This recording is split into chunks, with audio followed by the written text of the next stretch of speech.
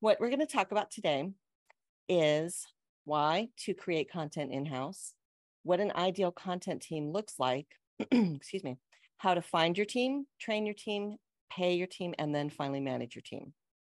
And by the way, this webinar is going to dovetail pretty nicely with the ClearScope webinar that John Doherty gave called Should You Hire In-House or Outsource Your SEO and Content Work?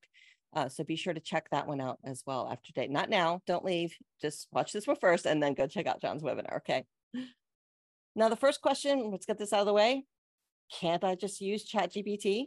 Everybody's talking about ChatGPT right now and how you can use it for everything under the sun, including content creation. I do think it can be helpful for some content creation tasks. I'll come back to that a little bit later. But for now, we're going to keep this webinar human-centric. So yes, you could use ChatGPT to generate content, and you'll notice I said generate and not create.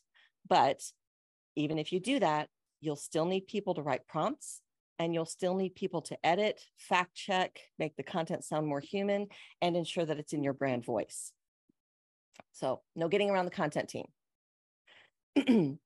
So why should you create content in-house?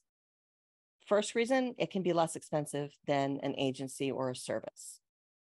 You're not paying for an intermediary's overhead or their profit margin. The difference between using an outside content provider or creating content in-house is basically the same as the difference between buying your razors at the grocery store or signing up for a direct-to-consumer service like Dollar Shave Club. By cutting out that intermediary, the manufacturer can charge less, but still make more, and you can pay less and you get more bang for your buck. So even though you spend less and the contractors make more, and a team of contractors will also cost less than a team of employees. So this is how I've been able to save employers literally hundreds of thousands of dollars. In some cases, bringing content creation in-house also entailed reducing the amount of content being created in favor of quality over quantity. It doesn't help to publish, like 80 posts a month if 90% of them are of low quality. So if you take it down to say 20 a month, you can get higher quality and better performance in addition to that reduction in spending. That also frees up your budget for other types of content or for brand campaigns. So instead of 80 blog posts, you could create, say, 20 blog posts, 5 videos, and 2 ebooks. So even if you decided to continue to spend the same amount, you're getting a lot more for your money. But saving money and increasing quality is about a lot more than just cutting out the go-between, as you'll see by the end of this webinar. Now, while you can pay less for content, it doesn't mean you should lowball your writers. So let me be clear, 10 cents a word is not an acceptable pay rate for high quality content. Content is definitely an area where you get what you pay for, and good content should cost money, just like anything else in life you want to be of quality. But we're not talking about just anything here. We're talking about your business. So be prepared to invest in content, which is also investing in your business's success. You'll see I've included a link to a Search Engine Land article there. Excuse me. I highly recommend reading that article. It's by Andrew Holland, and it gets more in depth into about why good content costs serious money. And we are going to talk about a little bit more about paying your team shortly. Okay, so why else did you create content in-house? Because you can hire the team you want. Hiring directly may take you a little bit more time, but you're the one making the hiring decisions based on your needs and your working style, instead of leaving that to an agency owner or someone outside your company. This will also allow you to establish solid working relationships with your contractors, which can lead to better work. You can also assign topics based on experience, expertise, or just affinity. This is one of my favorite things about running a content team. So what you can do is survey your writers to find out 4 things. What topics do they have experience writing about? What are they knowledgeable about? What are they passionate about? And then what topics do they absolutely not want to write about? So if they have experience already writing about a topic, well, they have experience. So that's going to be helpful to you if you need content about that topic. If they're knowledgeable about it, it's a hobby of theirs or something like that, you get the benefit of that knowledge and they enjoy writing about it. So that's a win-win. If they're passionate about something, the content they write will be exponentially better because that passion will come through in their writing. By the same token, forcing someone to write about something that goes against their principles or is just a topic they're uncomfortable with is just asking for low quality content. It's not that the writer would purposely sabotage the piece. It's just that they're human, and what they wrote, excuse me, wouldn't sound as good or be of the best quality. Not to mention the writer's just going to be unhappy, and happy people write better content, and keeping your team happy reduces turnover. So this is for your benefit just as much as theirs. So when I do this, I survey a team. I keep all this information in a spreadsheet. And then if I'm with an agency, when we get a new client, or if I'm in-house, we get a new batch of topics, I can look at that sheet and match them to writers, or survey again if we've got those new topics coming in. I make sure that writers know they're not always guaranteed to get a favorite topic, but they know I try to do that for them. One example I want to share with you is that I ran a content team for a marketing agency, and we took on HBO as a client. And this was a while ago, they needed content for Game of Thrones promotions. I knew one of the writers on the team was a huge GOT fan, so I assigned the project to her. And part of her homework was to go home and watch Game of Thrones to get the content right. She called me, not emailed. She didn't Slack me. She called me to thank me and tell me how excited she was and how happy she was to work in a place that was considerate of her that way. And I will never forget that. Plus, the content she wrote was, it was pretty kick-ass. So, and HBO was really happy with it. So it turned out really well for everybody. The other reason is you have direct contact with the writers. You can give direct feedback, which means it's also consistent across the whole team. And that keeps your content consistent as well. Consistent and regular feedback also means your processes and quality continuously improve, which is going to, over time, lessen the need for that feedback, which is eventually going to save you time. You also have more control over your content. You can devise a production pipeline that fits your desired publication schedule, and you own and control the documents. That second bullet is super important. Never, ever let a freelancer own the documents that contain your content. I'll tell you why. I once had a freelancer try to hold content hostage over a payment dispute. She locked down the Google Docs that she had created and said we could have them back when she got paid what she thought she should be paid. And fortunately for her, after having worked with her for a while, I anticipated that move, and I had already copied all the content into the company's drive. So that didn't work out too well for her. But had I not done that, she would have had the company over a barrel. So don't put yourself in that position. You need to create every document that will hold any of your content and then give your freelancers access to them. Now, that might sound like a pain, but trust me, it's better than losing content and having to create it over again. To make it a little easier, what I do is create a writing template, and it's super simple. All it is a Google Doc with space for 3 things at the top: word count, title, and meta description. And then I run a script to make copies of that template and put them all in one folder. Then whenever a writer receives an assignment, one of those copies can be moved into the writer's folder, and then they can change the document name to the title of whatever they're writing. I'm going to show you how that works really quick too. So if I can, hopefully this will work. All right, I'm over here now. Here we go. Are you seeing that writing template, Travis? Yes, looks good. Okay, awesome. Okay, so this is that simple writing template that I talked about. And this is the script I'm going to use. You'll see this instruction here is because you will be getting copies of these templates that I'm sharing with you today for your own use. If you find them helpful and you want to give them a try, you'll be able to do that. So the script, these are all instructions up here. This is the script down here, super simple. I'm not going to read all the instructions. You can read that later, but I already have this loaded here. So we're going to go to app script.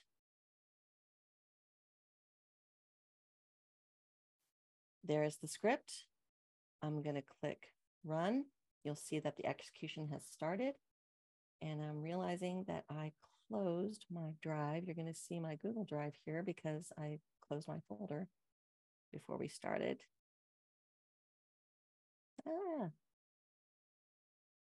There we go. And the copies of that writing template are popping up.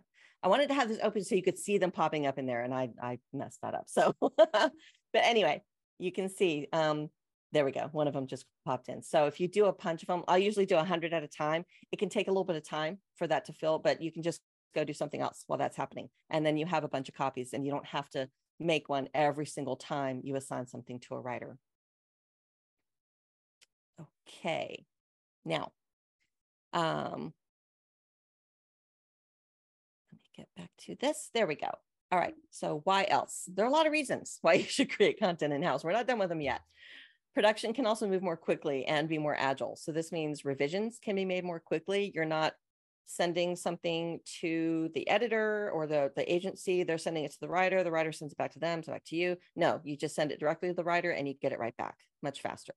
Also, short notice content can be created when needed. If the business comes up with a new campaign, social campaign, and oh my gosh, we need a blog post right now, or, okay, well, we've got the writers right here on staff. We don't have to send something away, wait for an email, none of that. You've got everything you need right there.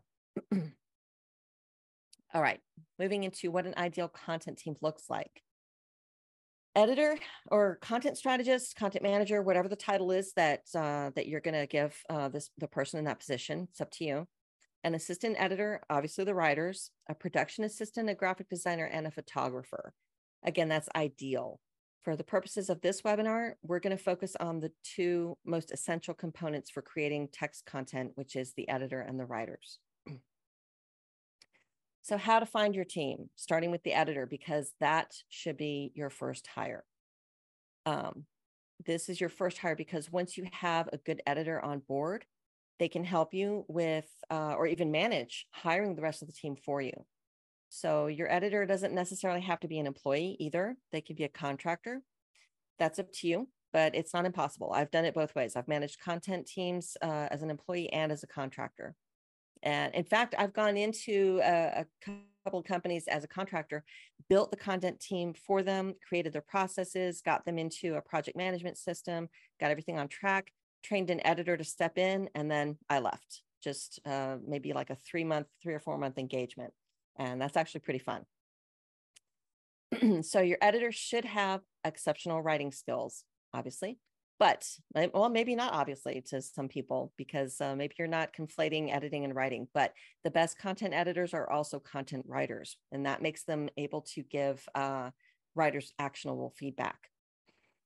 They should also have, of course, excellent editing skills, be able to train and manage a team, be able to manage and build, if necessary, a production pipeline if you don't already have one, be able to manage a budget, and be an advocate for the business and the team. It's the editor's job to keep everyone's best interests in mind. Yes, the business is paying the bills, but without the team, there's no content, and you'll get much better results by treating everyone with respect. So remember that the editor is going to be there for everybody. Now, that's what they should be doing. They must, we're talking about web content here, so they must have a basic understanding of SEO and content best practices. This isn't just any content, it's web content. If it's not optimized and written with search in mind, it's just words on a page. They also need to understand relevance and intent, be able to perform on-page optimization, and be able to perform keyword research. And let me stress, I'm saying this is at a minimum. So when you're interviewing your editor or content strategist, someone to manage your content team, there are 2 questions to ask. How important is domain authority? And what's the optimal keyword density for a page? The answers are domain authority isn't important because it's a made-up metric that no search engine considers, and there's no such thing as keyword density. So there's an interviewing tip for you. Anytime someone mentions keyword density, no, they have to put $1 in the jar for me because there's no such thing. All right, so that's everything that they have to have. They get bonus points if they understand intellectual property and copyright, understand fair use, understand the psychology of content marketing, can track and report on metrics, and they're empathetic. Empathy is, I feel, a highly underrated quality in any employee, and especially in managers. The person managing your content needs to be empathetic toward, and not just toward the team or their clients and coworkers or you, but toward your readers and your customers. That's what's going to help that content really resonate with your audience. Again, I've included a link here to an article that goes more in depth about the psychological insights into content marketing. And you're going to get all these slides too, if I didn't mention that, or if Travis didn't mention that. So you'll be able to click through to all of these links. Okay, so where do you find this awesome editor that you're going to be looking for? First place, ask your colleagues. Even in the age of ChatGPT, word of mouth and personal recommendations are still the best way to find what you need, anything you need, really. LinkedIn and Twitter, of course. You can search LinkedIn by profession, job title, or hashtag. You can also search Twitter by hashtag, but the advanced search is more effective. And if you've never used that or you're not familiar with it, I've linked it there for you. Facebook groups. Facebook is not what it used to be, but there are still thousands of interest groups, including those for freelance editors and writers. Content conference speakers. Is there a content conference about to happen? Check out that speaker lineup and see if anybody is, any of their bios match up with what you're looking for. Content, SEO, and marketing site guest writers. Look to your industry blogs to find guest posts from content professionals. And then professional associations. EFA is the Editorial Freelancers Association, Editors Association of Canada. There are several others.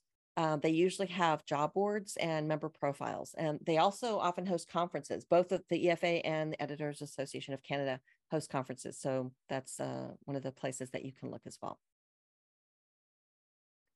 Now, we've talked about what you need from your editor. This is what you need to do for your editor. You need to trust them, support them, provide the budget they need for your content, provide them with the tools they need to create, edit, optimize, manage, and monitor that content.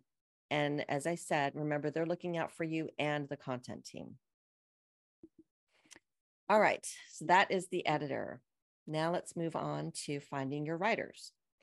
They should have excellent writing skills, of course, be able to consistently meet deadlines, super important, be able to accept and apply feedback, be able to do thorough research, know how to use search engines, and be communicative and comfortable asking questions or for help when they need it. Now, when I say know how to use search engines, I don't just mean typing in queries the way that most people do, or even the way that we do when we're just looking for something very quickly. I mean, using search operators to narrow and refine results, using the tools to add search parameters such as time period, and performing image searches, all of those kinds of things. Again, there's the shoulds and then there's the musts, because again, this is web content. They must understand relevance and intent as well. They must know how to build internal links, how to optimize that anchor text in those internal links, how to format content with headers, lists, etc. We don't want just a whole big block of text on a page. Nobody wants to read that. And two not to do's. They need to know not to keyword stuff and not to spin articles, or obviously to plagiarize. Unfortunately, I have seen that a couple times in my career. Writers, will copy content, and that's not good for anybody. They get bonus points if they understand the psychology of word choice, know how to use power words, understand fair use, and again, are empathetic, because your writers also need to be empathetic towards your readers and customers, the rest of the team, and to your clients and their coworkers. I've included a link there to a list of 801 power words, super helpful list from John Morrow. So where are you going to find these fantastic writers? Again, first place is to ask your colleagues for referrals. It's all the same places that you're going to look for your editor, but the addition is from your editor. They may have built a network of writers, editors, and other freelancers in their time in the industry.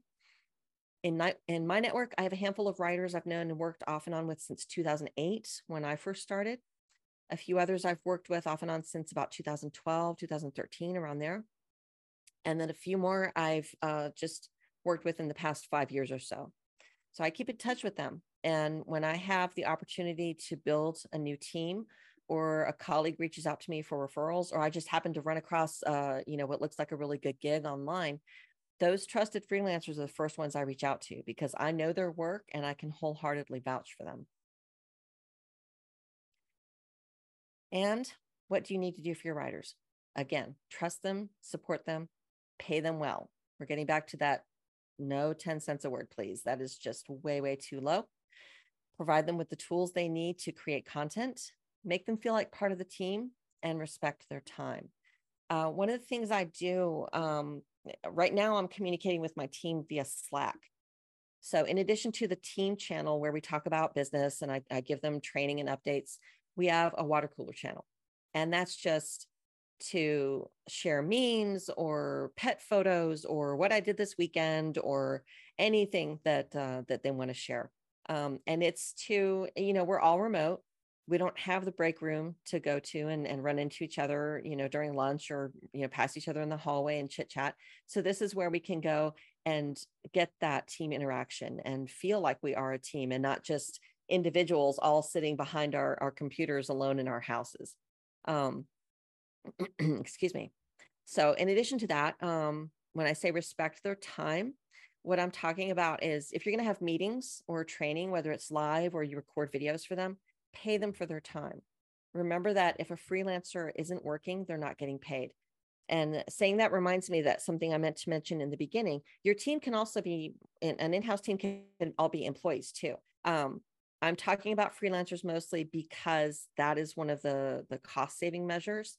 And I'm going to talk about that in a little bit too. So, but just let me clarify that real quick because I'm mentioning freelancers a lot. So how are you going to train this team once you have it all assembled? Excuse me. You want to set your team up for success.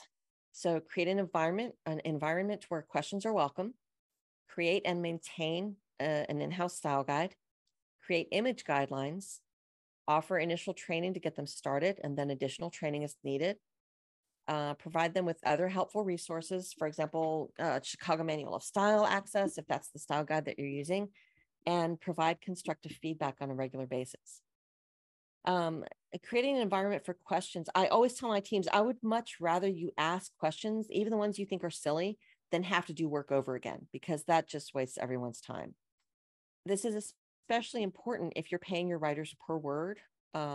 If they have to write 500 words over again because they didn't answer, they didn't ask a question, they're still only getting paid for 500 words. So questions are never a waste of time. That's how we learn and improve. Even if you're using an established style guide like AP or Chicago Manual of Style, you should have an in-house style guide that covers the brand voice, web content specifically, conscious language, any content considerations specific to your vertical or industry, for example, legal or medical fields that may have strict parameters for wording. Image guidelines, things like whether images should be PNG or JPEG. And pro tip should be JPEG for faster page loading. Ideal file size, naming conventions, how to write captions, how to write alt text, everything like that. For training, I always start writers with a live training session with me when they first join the team, and I record it so they can refer back to it if they need to. Then if I need to cover things later that are going to be longer than just a quick message in Slack, say we need to review anchor text optimization, I create videos with Loom. So I only have to do that training once, and then they can watch the video as many times as they need to. The writers I work with get feedback most often right in the Google Docs when I'm editing their work. And when I'm doing that, I always try to include the why with any kinds of corrections. It's not enough to just tell someone this is wrong. Why is it wrong? How can it be fixed? How should it be done instead? This is what helps them learn and avoid those mistakes next time, which again is going to save you time. How to pay your team. Pay them fairly. Pay your editor by the hour. Editing is going to vary depending on the length of a post, the topic, how complex it is, how easy it is. So you want to pay your editor by the hour. I recommend paying your writers per word, though. This saves you money and it levels the playing field for the writers. If you were to pay your writers by the hour, let's say one writer takes an hour to write 1,000 words, but another takes 2 hours to write 1,000 words. You're paying the slower writer double for the same deliverable. Also, the slower writer is making double what the other writer is making for the same deliverable, which that's kind of not fair. So by paying per word, you save money and both the writers make the same amount for those 1,000 words. excuse me. You want to pay an hourly rate for training though. I have writers invoice for the initial training I do with them, and then for time they spend watching any of those training videos that I may create. They only get paid for one viewing though. There's no playing those Loom videos on loop and just invoicing. One viewing only. Also, if you expect them to find or create images for the content that they're creating, you need to pay them for that time. What I've done before is I create 3 pay rates for writers. There's the per word amount, there's an hourly amount, and then there's a per image amount. And it's not to pay for images themselves, because I usually will have a stock account that they have access to if we're using stock photos, but that's just for the time that it's going to take them to sift through those stock photos and find what they need, or take screenshots, and that may require a little bit of editing. So I just want to make sure that they get paid for their time in addition to the words that they're writing. Okay, high quality content costs money. Remember that you're not paying for words, you're paying for results and value. You're not really buying content. This is an investment in your business. What is this content going to do for you? It's going to reach out to your audience. It's going to give you brand awareness. It's going to get shared on social. It's something that you can repurpose into other types of content. So also you want to temper your expectations. Paying them now for a good piece of content is what's going to allow you to do all of those things and get results for months or even years to come. I'm sure you have seen this somewhere before, maybe many times. Good, fast, cheap. You can only pick 2. This is the one that I like. You can have high quality, it can be reasonably priced, and it can be crafted with care. All of those 3 things, they're not mutually exclusive. You can have all of that. You do want to stay under budgets. The way that I do this is create target word count ranges, estimate costs with the upper end of the range. Remember to account for images in any hourly invoicing.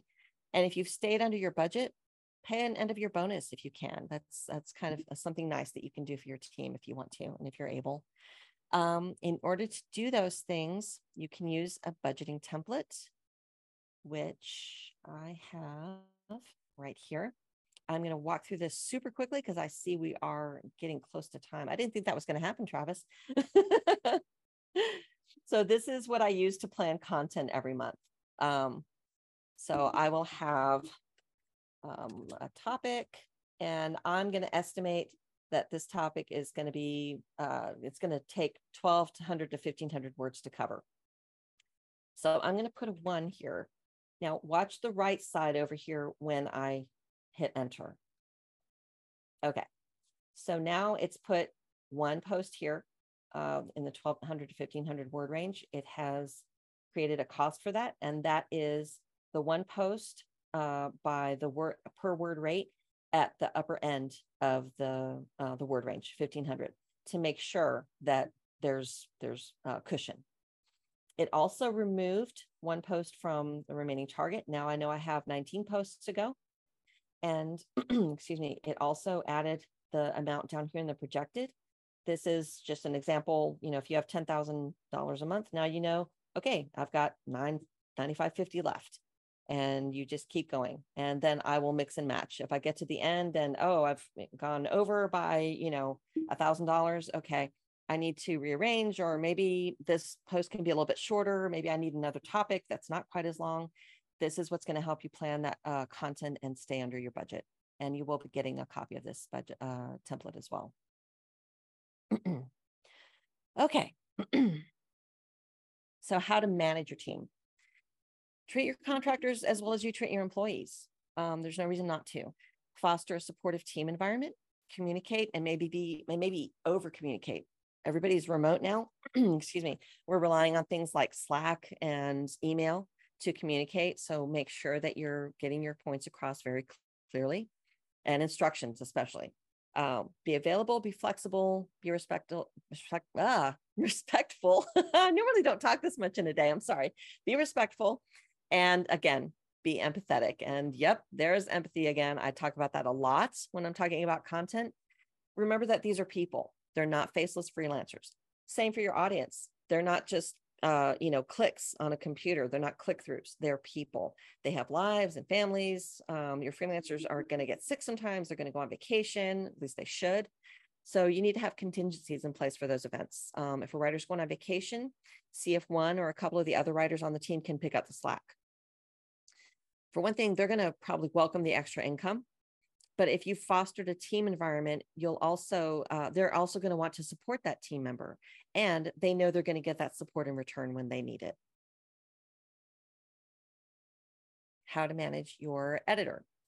They're your partner in this. So keep your editor informed so they can keep the team informed, help them tackle any personnel issues when necessary, and then empower them to make decisions. Things can move much more quickly if they don't have to wait for permission for every decision that they need to make. Help the writers feel comfortable, provide clear and thorough writer briefs. And this is the template I use. You're also going to get a copy of this. It's very simple. I use Google Docs and Google Sheets for a lot of things. It's simple but effective. You can get really fancy with briefs and production pipeline in Airtable, which is what I'm using at Skillshare right now. My assistant editor built it. She's amazing, and it is phenomenal. This is what we started with, and it's still a very effective tool. Oh, back to this. Okay. Okay, so clear and thorough writer briefs, give them as much notice as possible for changes, plan for the long term with them. Lower turnover means the team is more productive and more stable, and that makes for better content and lower stress for everybody, including you. And also let them flex their creative muscles. You will be surprised by what writers and editors can come up with on their own if you just leave them to their own devices. Okay. This is my recommended content team management tech stack. Super quickly, as I said, Google Docs, got that writing template and the copy doc script. Google Sheets, there's a writer brief template and the monthly content budget you're going to get. Yes, ChatGPT. Okay, fine. Use ChatGPT. But what I recommend you use it for is ideation, outlines, and briefs. And if you're going to do that, I highly recommend, I just did this and I'm so glad I did. I upgraded to ChatGPT Plus in order to access GPT-4 because it is more sophisticated and more effective. But remember, you need somebody to write those prompts and you need somebody to edit that output because it's not perfect. For project management, any tool like Asana, Trello or Airtable, communication, Slack, MS Teams, meetings, obviously Zoom, Slack huddles are also really good for that. You can use Cameron, you can share your screen in Slack as well. Training videos, as I said, I use Loom, super easy. The reason I like it is because I am not a video editor by any means, and video editing tool is very easy to use. I love it. Simple graphics, Canva, if you don't have that graphic designer on your staff. Photo editing, if you do have a photographer, Photoshop. There are simpler photo editing programs out there as well. For editing assistance and plagiarism checking, I recommend Grammarly. And notice I said editing assistance. Don't leave everything to Grammarly. It does not get everything right. Content optimization and monitoring is obviously going to be analytics, Google Analytics, Google Search Console, and then guess what? A tool like ClearScope, because it is amazing for that. And I'm not just saying that, it really is. And these are the resources that you're going to be getting at the end of this webinar. And thank you so much for your time. I appreciate it. Awesome. Yeah, great job, Michelle. I know everybody's looking forward to getting those templates as well. I hope so. But to kind of kick it off, you kind of mentioned some opportunities for AI content generating tools. Do you use like any AI content checkers with any of your writers? If you consider Grammarly to be a content checker, then yes. A lot of programming, AI is on everybody's mind and on everybody's lips now because of ChatGPT. AI has been around for a long time. It's inherent to a lot of software and a lot of data management software. There we go. And programs. So yes, we will use things like, obviously there's very simple checking in Google Docs for grammar and spelling. We do use Grammarly for a little bit of help with the more complex grammar. But ultimately, I have to admit, I'm old school. I would much rather just read and edit and look over a document myself, because I trust myself more right now than AI. I don't think it's quite there yet. It's AI right now to me is like machine translation. It can translate something, but it's not going to sound perfect. It's not going to get the colloquialisms and idioms and sense of humor and things like that. So right now I'm relying more on my eyes and my brain. But as I said, I will use it for things like outlines and content ideation. Sure. Awesome. And then Susan had a question. Should articles have the freelancers buy it or byline, or is it essentially ghostwriting? That is a really good question. It depends. Um, what I do right now for the Skillshare blog is if it's a news post where we're announcing a new feature on Skillshare, excuse me, then the byline is Skillshare, because even if one of the writers writes it, it goes to Skillshare. Um, for the guides that we write, like how to watercolor paint a landscape, yes, the writers do get credit for that. They do get bylines. It's content they can add to their portfolios. I'm a big proponent of that, of giving writers credit for their work. And they work hard. They work hard on that content. And some of the writers, as I was saying, surveying your writers for the things that they like to do or the knowledge that they have. One of the writers on my team right now is really into sewing and embroidery, and she gets so excited when we have sewing and embroidery topics that she can write. So I have to give her credit for that, because she's bringing her own knowledge, she's bringing her own passion into that content, and it shows. So yeah, it's just going to depend on what type of content it is. But if you can, yeah, like I said, I fully believe in giving writers credit for their work. Awesome. And then next question would be, if you have a writer on staff who meets deadlines, etc., but frequently requires massive edits to bring their content up to snuff, like multiple revisions or several calls, how would you advise on handling that? Okay. This is the part I don't like about managing content teams. That writer would not last long with me. I give very detailed feedback. Like I said, I don't just tell the writer, hey, this is wrong, redo it. I explain, this is wrong. Here's why. Here's the rule for it. And if it's a grammar rule, this is how you fix it. The style guide that we use is 21 pages long. It's a reference manual. It's a how-to manual. If after, weeks, if I let it go for months, if they still can't get it, they're not gonna be there for much longer. I'm trying not to say I'm going to fire them, but that is what's going to happen. It's not everybody's a fit. Writing isn't for everybody. Some people, I have run into writers before where they don't like getting feedback. They think their writing is fine, and they will not incorporate suggestions. You run into all kinds of people in our professional lives. And no, I can't, I don't have the time for that. I do everything I can to support my writers, give them the information they need, the training they need, answer their questions, give them this detailed feedback. If they still, after all of that, are costing me that much time, no, it's something has to change. Yeah, I agree with that. And then Colby and Susan asked very similar questions. Colby asked, what is a typical starting salary for a content person? And then Susan was asking, is there an average price per word as like a starting rate? Mm. The last few teams that I managed, including the one I'm managing right now, I started them at 25 cents a word.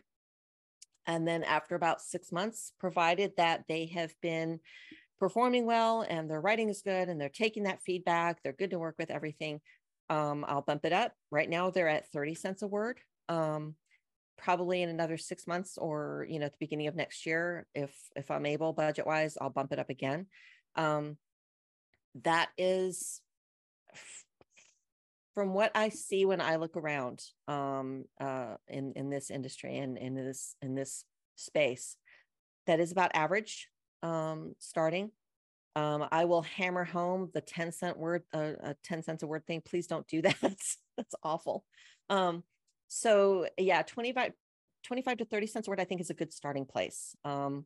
If you have really, really good writers, I start all my writers at the same rate, as long as they're all performing at the same level as well, then they all get raises at the same time.